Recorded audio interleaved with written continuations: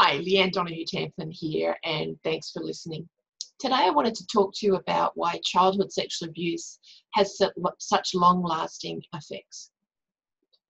So childhood sexual abuse is when a person with more authority or more power or who is older manipulates and controls a young person or a child and sexually assaults them as part of that.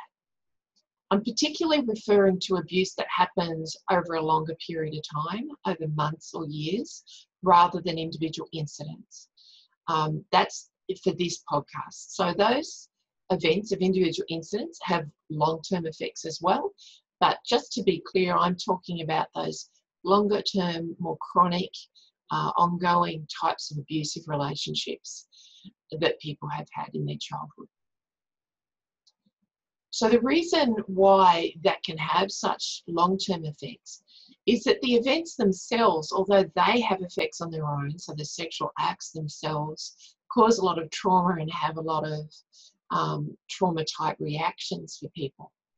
What also happens with those types of abusive relationships is that people are trained, victims are trained into believing that it's their fault, into feeling completely disempowered and unable to speak out about the abuse, in feeling afraid of the consequences of talking to others about it, or of being kind of found out, to being involved in this type of scenario.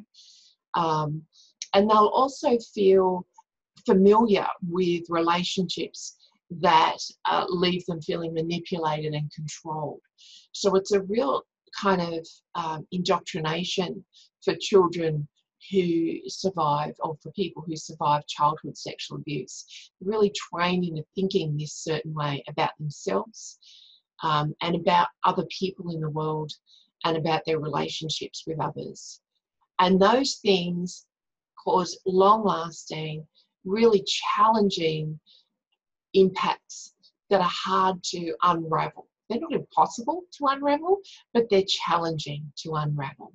And so a lot of people who've survived childhood sexual abuse have to keep working on those things for a long time to try and really stop them affecting their adult life. All right, I will talk a bit more in another podcast about the types of effects more specifically and how to address them.